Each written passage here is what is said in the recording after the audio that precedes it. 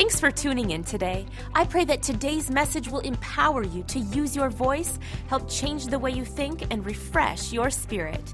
If you'd like to follow along with Pastor's notes, you can find them on our app. We're continuing in our series From Stressed to Blessed.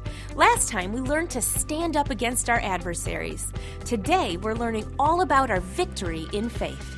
Hard times will happen, but it's how we react to those hard times that makes all the difference. If we prepare our hearts for adversity, then we can see victory through our faith. All right, so we're in a series of messages from Psalms 84. We've entitled The Valley of Baca, which simply means the valley of weeping. So we're going to start again with the fourth verse. It says, "Blessed are those who dwell in your house. They will still be praising you. Blessed is the man whose strength is in you, whose heart is set on pilgrimage, as they pass through the valley of Baca, or the valley of weeping." Your life, there may be no obstacle right now. Everything may look great, but the day will come when the Bible says there's a day of adversity. There is a time when things are tough, when there is opposition, hard opposition, when things have not gone the way that you thought. Right? The valley of weeping. It says they make it a spring. You pass through it. It's not to be where we live. It's to be the place we pass through. People sometimes point to Job in the Bible, and they say, well, look what happened to Job. The devil attacked him, and this happened, and that happened. Bible scholars agree that the book of Job, from when he's attacked to when God turns his captivity, is only between 3 and 9 months. Absolute maximum. Somebody says, well, I'm Job. Get delivered, get healed, and get blessed. Don't live in the valley. The psalmist said, yea, though I walk through the valley of the shadow of death. Don't live there. It says the rain also covers it with pools, and they go from strength to strength. The New Testament says it's faith to faith. Let me just say this right off. God does not have a plan for your life that does not include faith. The just shall live by faith. And it's from faith to faith. In other words, the faith that we start with is not enough to take us to the finish line. Your faith needs to keep on growing. My faith needs to keep growing, keep on developing. From strength to strength, each one will appear before God in Zion. A weightlifter is laying on the bench, and the weight comes down. Now, that weight coming down does not build any muscle. What creates new strength is when they push that weight away. The devil hates you. You say, why would he hate me? Well, because he hates God, and he can't hurt God. So what he does is he tries to hurt those that God loves. That's you. And his plan when he attacks your life is not that it's going to bring you new strength. His plan is it's going to destroy you. But when you push that thing away in Jesus' name, when you stand on the promises of the Word of God, that's when you begin to grow spiritually. If just having problems would cause you to grow, how many of you know everybody would be a spiritual giant? It's not just having a problem, it's what you do in the midst of that problem. Now, the devil's plan is for it to destroy you. In Mark chapter 4, Jesus is talking about how does the kingdom of God work? And he said, well, it's like a farmer who's going out and sowing seed. And by the way, the seed, Jesus said, is the gospel of the kingdom. He says some falls on a path, doesn't produce anything. Some falls in the rocky soil. Some it gets choked by the weeds. And others fall on good soil, and it produces fruit. But in the 17th verse, it says, these are the ones who have no root in themselves. They endure only for a time. And afterwards, when tribulation or persecution arise for the word's sake, immediately they stumble. When Satan first appears in the Bible, tempting Eve, the first thing that he attacks is the word of God. He said, has God really said? Well, yeah, but that's not going to happen. The same thing is true today. The devil realizes the key to victory in your life, in my life, is having the word of God planted in our hearts and bringing forth fruit. So notice that the Bible says that tribulation and persecution arise for the word's sake. See, Satan comes to steal the word. So you say, well, how is he going to steal that? Well, if the devil finds out, and he knows, the word of God says, he'll keep you in perfect peace. How is he going to try to take that peace away from you? He's going to try to bring turmoil into your life. The Bible says, by his stripes you were healed. How is he going to try to steal that word? He's going to try to bring infirmity into your life. The Bible says tribulation, literally the problems of this life and persecution arise for the word's sake. Satan knows that if you stand on that word, he's defeated. So what he wants to do is he wants to steal that word from our heart. In fact, Jesus said immediately, the ones that are sown, the seed that's sown on the path, he said immediately, the evil one comes and steals, snatches that word before they can even understand that word. So 2 Corinthians 4 in verse 4 says this, whose minds the God of this age. Now, it's speaking of Satan, it calls him God, small g, of this age or of this world. It's talking about the way people think, the way they believe, the way they live, their worldview. Saying Satan is controlling that. And he's called the God, small g, of this world system. In Ephesians chapter 6, listen to this. For we're not fighting against people made of flesh and blood. There is a spiritual battle. The Bible says to fight the good fight of faith. So in the Christian life, you cannot be passive and have victory. But we are not fighting against people made of flesh and blood, but against persons without bodies. Literally, demon spirits. They are a personality. They are a person. They just don't live inside a physical body like you do. The evil rulers of the unseen world. Those mighty satanic beings and great evil princes of the darkness who rule against this world. See, the demonic spirits. I'm going to say this. I guess I can be nice and say this. How many of you know that our culture, people have lost their mind? They've just lost their mind. You say, why? Because the evil spirits of this world are controlling them. That's why. In this world, and against a huge number of wicked spirits in the spirit world. So we have this enemy. Now, to have victory over the enemy, it doesn't in one sense it depends on you, in another sense it doesn't depend on you at all. So Ephesians 2 in verse 6 says this, for by grace you are saved through faith. This is not from ourselves, but is the gift of God. You may have heard somebody say this before. Faith moves God. I want to just say this. Listen careful. Faith does not move God. God's already moved. The Bible tells us in 2 Peter 4 and verse 10, it talks about being good stewards of the manifold grace of God.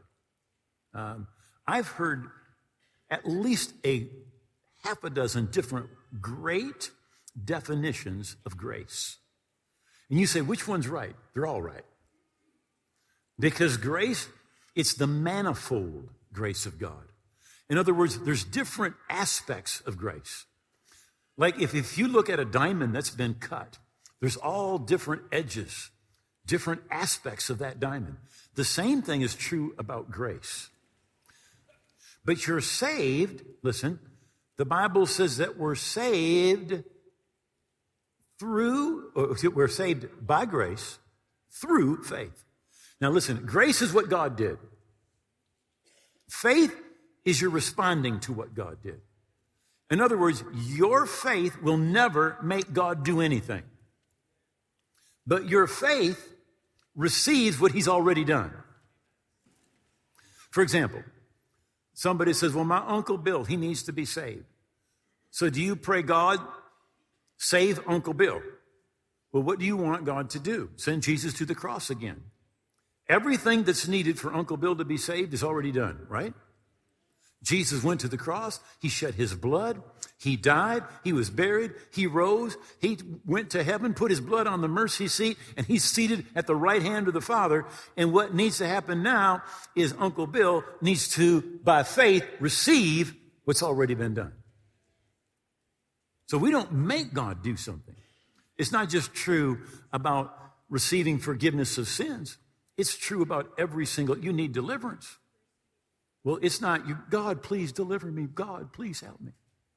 Now, he's already done it. And we receive it by faith. Grace, first of all, it is done independent of you. It has nothing to do with you. For by grace, you are saved. You are not saved because of the good things that you've done or the bad things you haven't done. You are saved because of what God did through Christ on the cross. The Bible says, 2 Corinthians 5, that God was in Christ restoring the world to himself. How many of you know you weren't even around yet?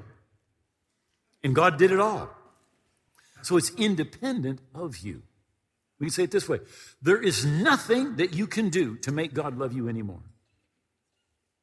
And there's nothing you can do to make God love you less. Now, there are things you can do to make you love God less. Right? The Bible says you're hardened through the deceitfulness of sin. But it's not God loving you less. It's you loving God less. Salvation, everything God did was independent of you. For it to be grace, it has to be somebody else that has done it. It's not by works, right? It's not of ourselves. It is the gift of God. But the way we receive grace is through faith. We respond to what God has already done. How many of you realize that Jesus paid for your sins and obtained forgiveness for you before you were ever born? The same thing is true when it comes to everything about salvation. Our faith does not make God do something. It's already done. You say, why is this important? This is important because most people believe that they've got to get God to do something. I've got to get God to do something. Not realizing he's already done it. He's already done it. It's easier to receive something that you already belongs to you than it is to try to get God to do something that you're not sure if he'll do it. You are not saved by your works. We're saved by grace we're saved, but we receive it by faith. And our response to what God has done should be that of faith. So faith simply receives what has already been done. Now, we're going to be in the next few weeks, we're going to be talking quite a bit about faith. And somebody said, well, why do we always have to talk about faith? Well, first of all, you're saved by faith. You can't be saved without it. Secondly, the Bible says in Hebrews chapter 11 and verse 6, it says, without faith, it's impossible to please God.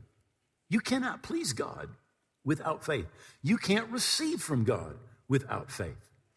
Jesus said when he returns, he said, will he even find faith on the earth? God's looking for faith. Smith Wigglesworth said this. He said, God will pass over 1 million people to get to one person that's believing him in faith. He'll pass over 1 million people to get to one. And of course, the Bible says you shall live by faith.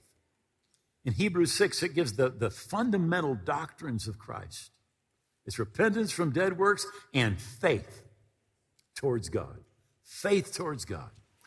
So, in using that faith, part of the faith is receiving. But part of it is resisting. Resisting the enemy. 1 Peter 5, verse 8, be sober, be vigilant, because your adversary, the devil. Okay, the devil is not the sum total of all evil in the world. The devil is an evil, malevolent being. And he is your enemy. Jesus said the thief, that's the devil, he only comes to steal, kill, and destroy. He said, but I've come that you may have life and have it abundantly.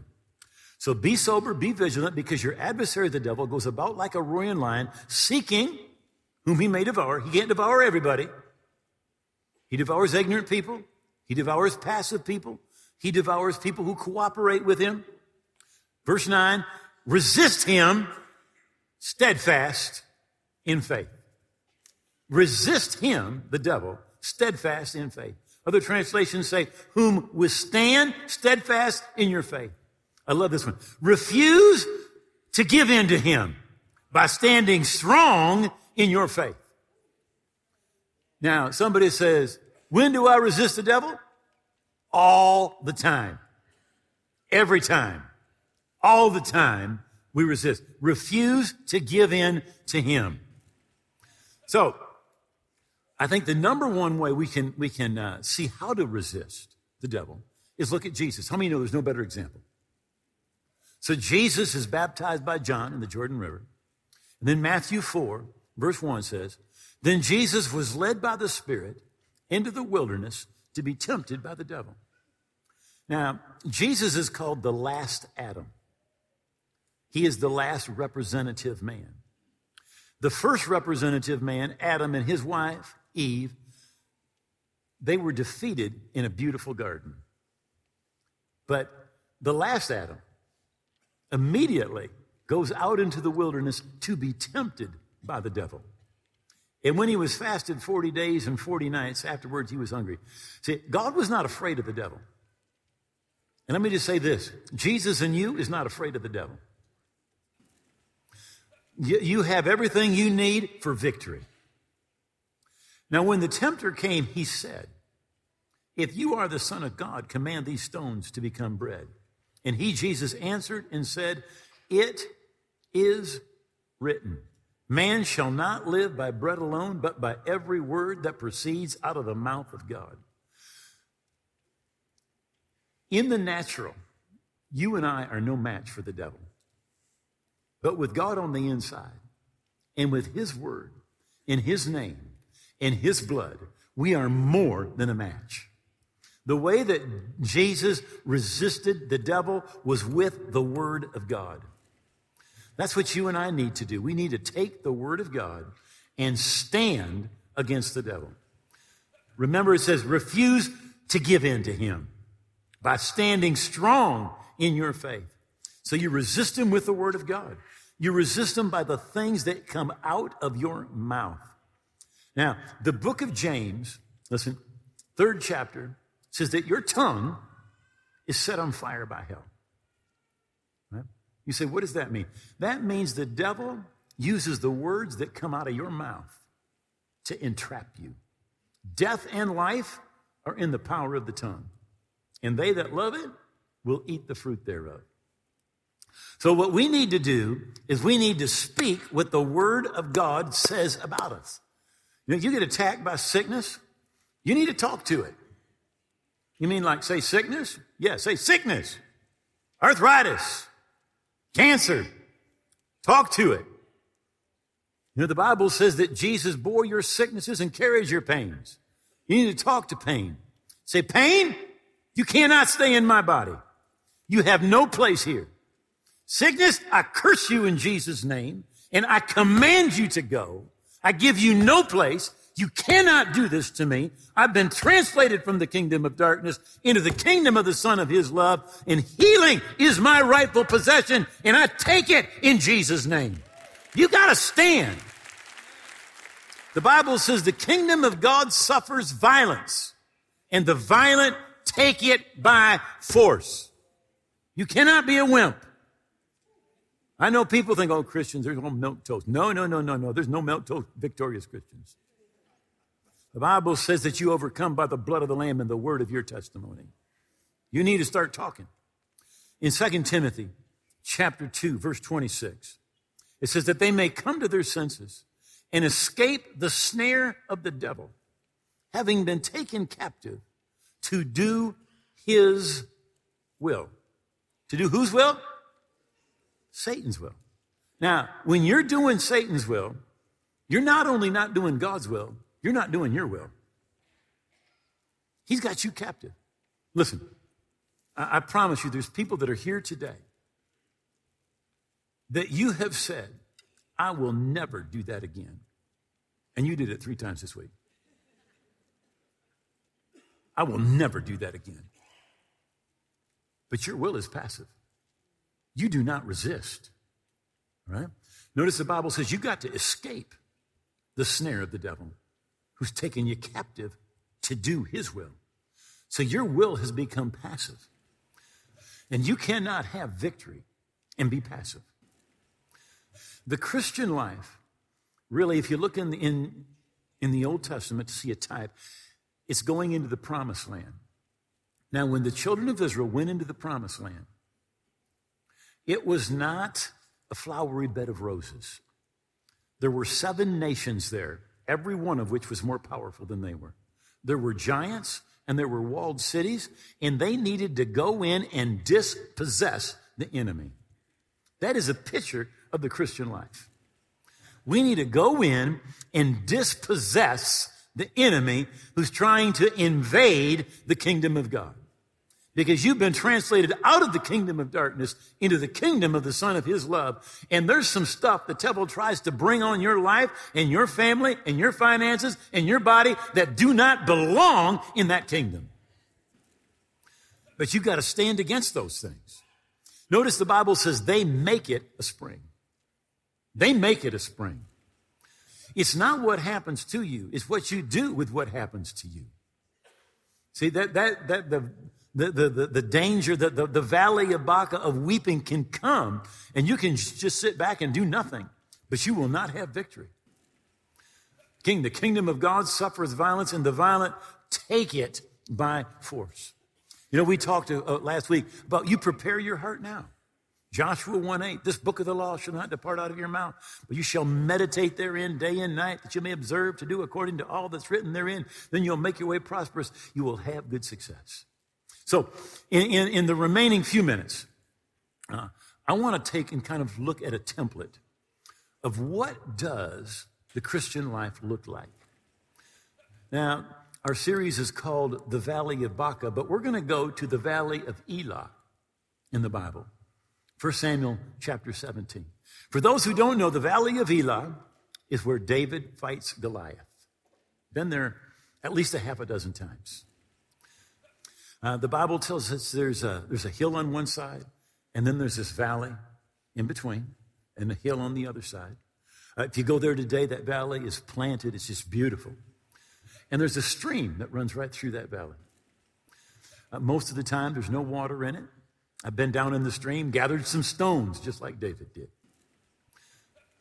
So David gets up in the morning, and the Israelites have been camping over here on one of these hills with a valley underneath for 40 days. On the opposite hill are the Philistines, and they've been camping there for 40 days.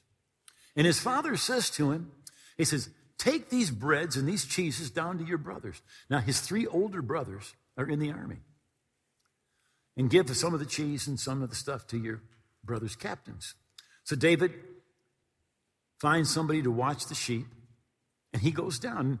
As he's coming out, getting down there, Goliath comes out.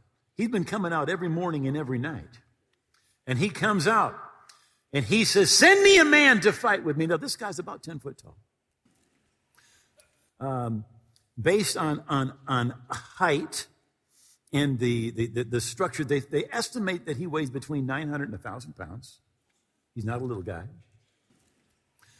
He can send me somebody to fight. And if I kill him, you become our slaves. If he kills me, we'll become your slaves. He says, I defy the armies of Israel. Send me somebody to fight. And for 40 days, nobody's volunteered. The king probably should have. The Bible says he was a head and shoulders taller than anybody else in the country. But everybody, they hear him. And that's not what there's no faith coming.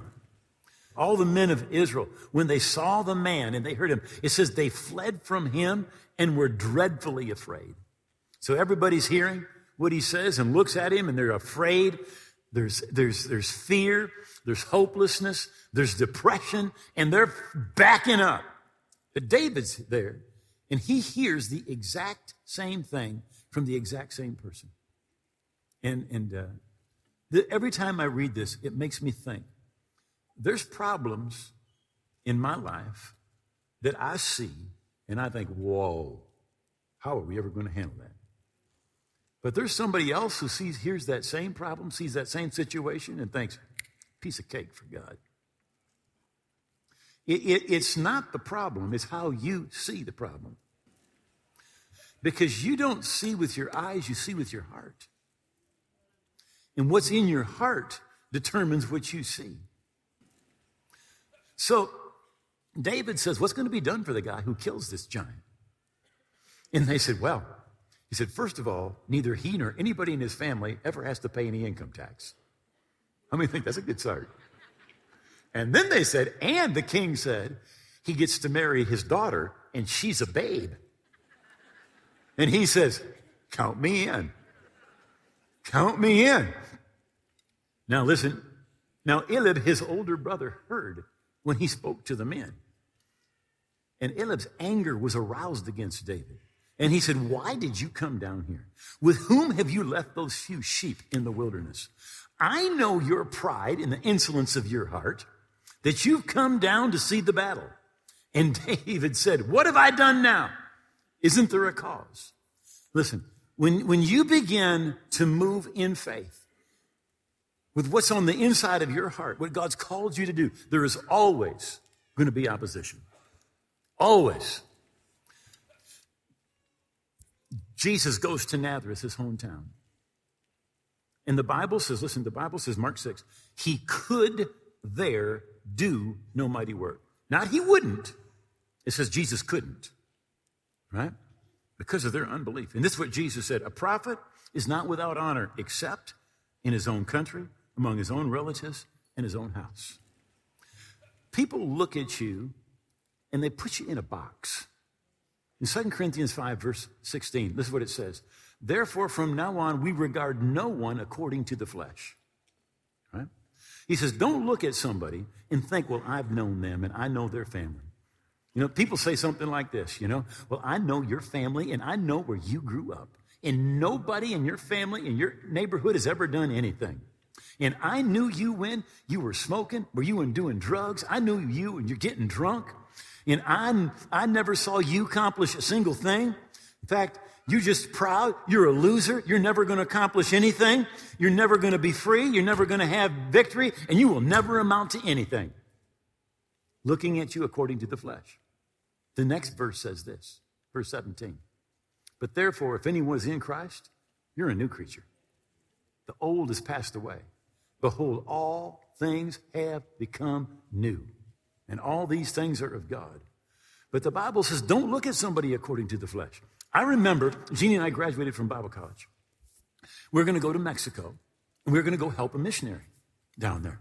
You say, well, did God speak to you? Well, yeah. The Bible says in Mark chapter 16, go into all the world and preach the gospel to every creature. Well, that's us. We're going to go. That's the only call we had, right? Mark 16. Right? We thought, well, let's go. There's a lot of people preaching in America. There aren't many preaching in Mexico. Let's go. You say, why Mexico? It was close. We didn't have much money. Nothing spiritual about it. All right? So we come back after we graduate. We're just saying goodbye to my family. And one of the men in our church who was like the worship leader in the church that I attended, who had witnessed to me before I got saved. He and his wife invited us over for dinner. And I'll never forget, it was the first time I ever had we had venison stroganoff. Wonderful. All right. We get done. He pushed down his stuff, pushed it back from the table. He says, now, I'm going to talk to you. He said, I could prophesy to you. I could tell you, thus says the Lord, do not go to Mexico. He says, you are not supposed to go to Mexico. If you go to Mexico, he said, you're going to be an absolute failure. You're going to come back in defeat. It is not the will of God. You are not supposed to go. You're going because of pride, and you need to come back to the States, and you need to get a job. You need to come right back here to Grand Rapids. You need to get a job at Steelcase, and that's the will of God for you. We're like, whoa, okay. Thank you, I think. I'm not even sure. So we went back, we prayed, and we thought, I don't know. The Bible says go. This guy says stay. Let's go with the Bible. All right. 6 years later, he came down to see us. All right. We'd started about 20 churches at that time, doing all sorts of evangelistic campaigns, preaching in a Bible college. And he said, I was so wrong. I was so wrong. I'm so wrong. About that time, God told us to come back. We moved back from Mexico. We come here. And the new worship leader at the church wants to have lunch. So we meet at Mr. Steaks on 28th Street. And he said, wow. He said, you came back from Mexico. He said, what's that all about? What do you think you're going to do? I said, well, I believe God has called us to pastor a church. You? Pastor? In the States? He says, you have got to be kidding. He said, you belong in Mexico. You do not belong here. You could never pastor. You could never stay in one place for 6 months. What are you thinking? And we are in Mr. Steak. He is yelling. His veins are sticking out. All right? I'm like trying to get under the table. You are always going to have people that are going to tell you, no. You say, why? Because they regard you according to the flesh. They look at you and they've got you in this box. Your family, your past. I knew you when. You did this. You did that. But listen, God does not consult your past to determine where he's going with you. Your past has nothing to do with it. Because in Christ, you are a new creation. David, now he's standing before Saul, the king. They've taken him. And he says, let no man's heart fail because of Goliath. Your servant will go and fight with this Philistine. And Saul said to David, you're not able to go against the Philistine to fight with him, for you're a youth. And he's been a man of war since his youth. So first he had his brother. Now he's got the king. But I want you to know something. You and God are a majority. The Bible says this, Ephesians 3:20. Now to him who is able to do exceedingly abundantly above all we can ask or think, according to the power that works in us. Do you realize there's power that's at work in you? The Holy Spirit is in you. You're a believer. That power's there.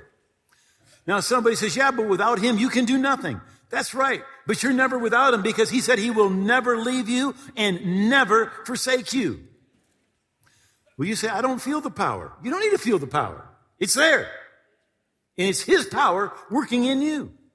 But you've got to turn that power on. You've got to believe. You've got to confess.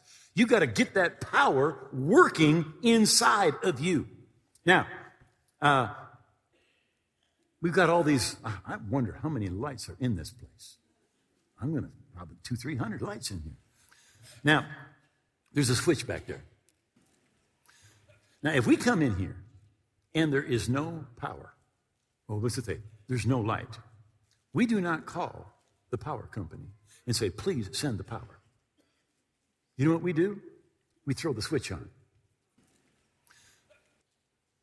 Now, is it our power? No, it's not our power. Look, you could put a light bulb in your mouth for 6 months and it will not come on. It's not your power. It's his power. But it's at work in you. His power is at work in you. Jesus said, but you will receive power after the Holy Spirit has come upon you. The word power, there's the word dunamis in the Greek. We get our word dynamite from it. That power is at work in you. But you've got to release that power with faith, with confession. Resisting, you've got to release the power. You've got to believe that that power is there, and you've got to move in that direction. Remember, you can't be passive. We overcome by the blood of the Lamb and the word of our testimony. Christianity is unique because we have a Savior. God himself came in the flesh and died on a cross to pay for our sins. And Jesus said this. He said, I'm the way, the truth, and the life, and no one can come to the Father except through me. He's saying all the good things that you could do or I could do could never make us right with God. There's only one way, and that is through Jesus. And if you're listening today and you say, well, I'm not sure I'm right with God, I don't know where I stand with God, or I want to be forgiven, I want to receive Jesus as my Savior and my King, I want to invite you to pray this prayer with me. Now, pray this from your heart. The Bible says that whosoever, that's you, will call on the name of the Lord. That's what we're going to do, the way the Bible shows us. It says, will be saved. So if you pray this prayer from your heart, you're going to be saved. You're going to be right with God. So make these words your own. Say, oh God, I believe Jesus died on the cross. I believe his blood paid for my sins. I believe he rose again, victorious over death, sin, and the devil. And I give Jesus all of my heart, and I give him all of my life. I hold nothing back. I receive Jesus as my King and my Lord, and I'm going to live for him. I thank you. You've heard my prayer, that I'm forgiven, that I'm a part of your family, a part of your kingdom, today and forever. In Jesus' name, amen. Now, if you prayed that prayer, you are right with God. And we have a book that we've written. We want to get to you free of charge. The information's right there on your screen. Thank you so much for being with us today. If you just prayed that prayer with Pastor Dwayne, you are making one of the best decisions of your life. We're so excited for you. Just as Pastor said, we'd love to send you a free copy of his book, Your New Life. Log on to walkingbyfaith.tv and have a copy mailed to you. Download it instantly or check out our new audiobook.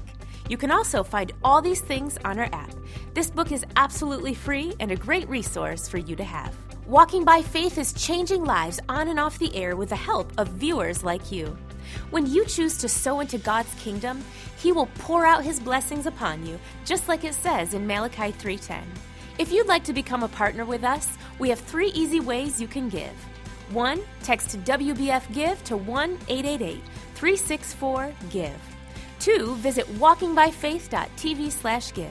Or 3. Click on the giving icon in our app. We would love to connect with you. When you scan this QR code, you can download our app, send us a prayer request, check out our weekly devotional, and most importantly, stay connected. If you're looking to rewatch today's episode with closed captions, you can now find us on Rumble. We pray this message helps you prepare for the battles and that you see victory. Have a wonderful week. We'll see you next time.